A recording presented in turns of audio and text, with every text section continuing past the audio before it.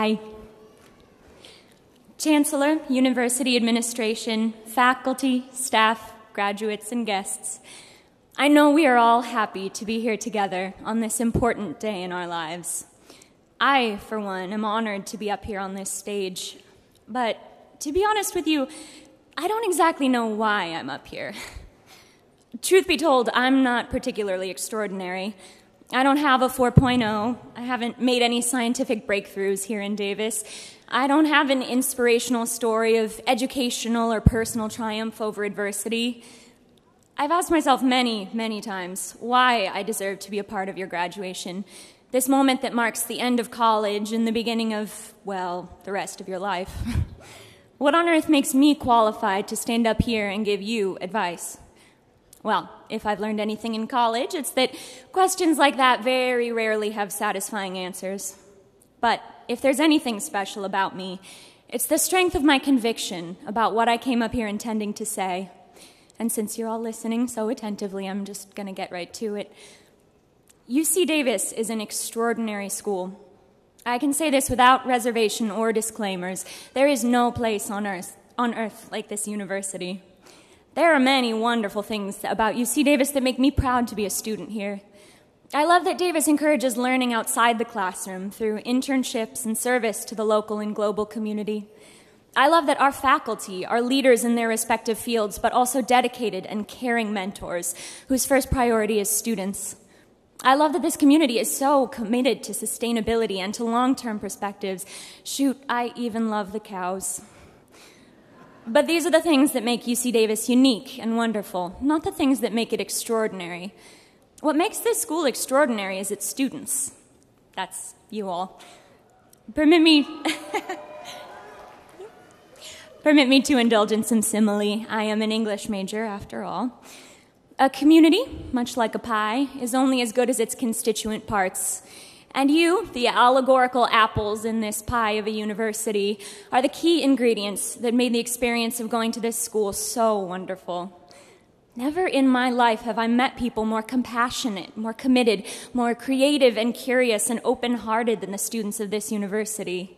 There is a warmth to this community that is palpable, and I'm not just referring to the infamous Davis summer heat that we're all enjoying today. You have cultivated a culture of kindness on this campus, the like of which I have never known before. You smile at strangers.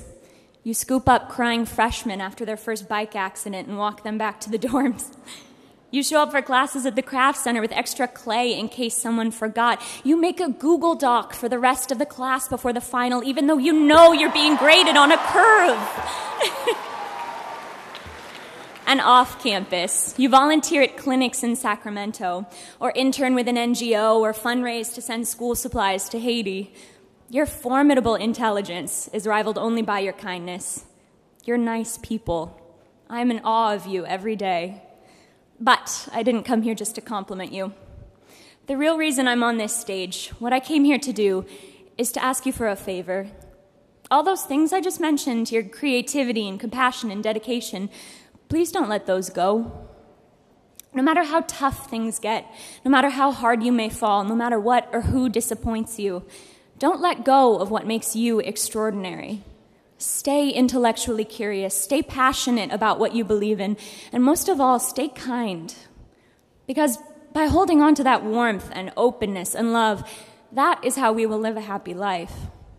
Not by becoming famous, although I'm sure some of you will.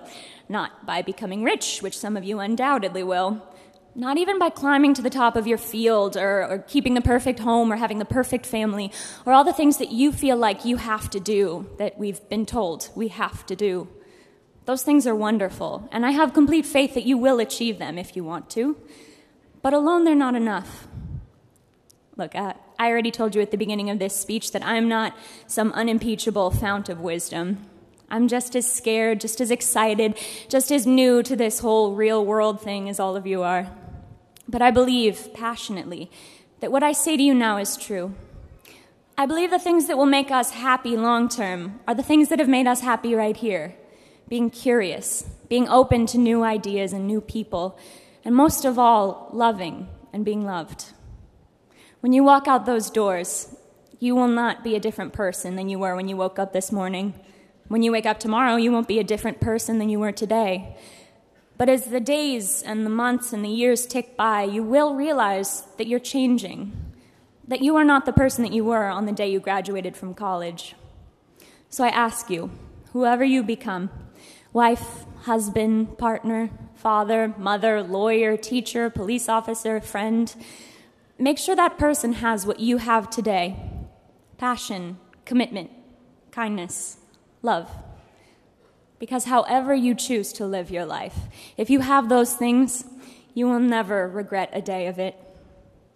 Now get out there, class of 2012, and be happy. Thank you.